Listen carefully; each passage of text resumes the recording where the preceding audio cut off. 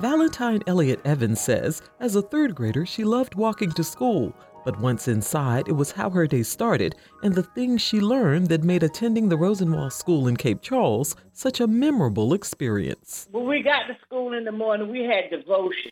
We did the Pledge of Allegiance to the flag. We played the 23rd song. We sang a hymn. And it was just uplifting every morning. The teachers were your second parent.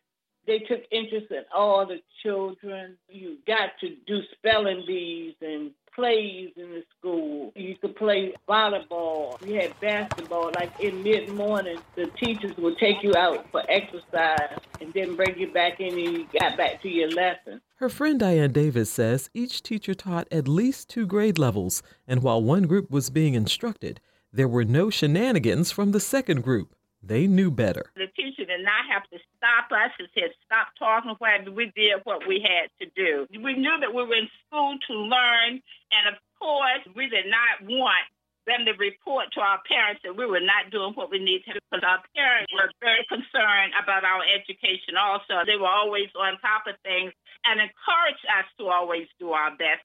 At the time, the only type of work we could do was working in the field, and I knew I was going to be doing that the rest of my life, and I knew I was being prepared to do something better. One of their fondest memories was the May Day celebration and the dance around the maypole. The girls would wear colorful skirts and a white T-shirt, and the boys wore jeans and a T-shirt, but the wrapping of the maypole was like a living puzzle. It was really beautiful. It was exciting because that was something that we looked for every year, because it always kicked off the beginning of summer for us. The maypole experience is just one of many things from the school's historic past that the Cape Charles Rosenwald School Restoration Initiative is working to reestablish. They also plan to dedicate a wing to the school's history and its amazing students. Tavia Griffin is the organization's president. She shares how the Rosenwald schools were key to closing the education gap in the early 20th century. In the 1920s, the gap in educational attainment between black and white males in the South was 3 years. Blacks had an average of 5th grade education compared to 8th grade for whites. But by the 1940s, the gap had closed to just 6 months. It's just to show you the closing of the educational gap due to the education that these students had at Rosenwald School. The organization's goal is to continue the Rosenwald School's commitment to education and the surrounding community by providing an array of programs and services. We want to be more than just a community center, so we will provide a satellite campus for the Eastern Shore Community College. We also will be using the auditorium space as workforce training.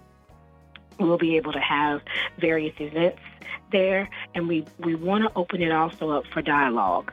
We want dialogue between various races, dialogue between those who have lived in Cape Charles and in Northampton for years and those who are what we call come-heres. There's a lot of gentrification happening in Cape Charles. You can imagine that conversation that needs to happen.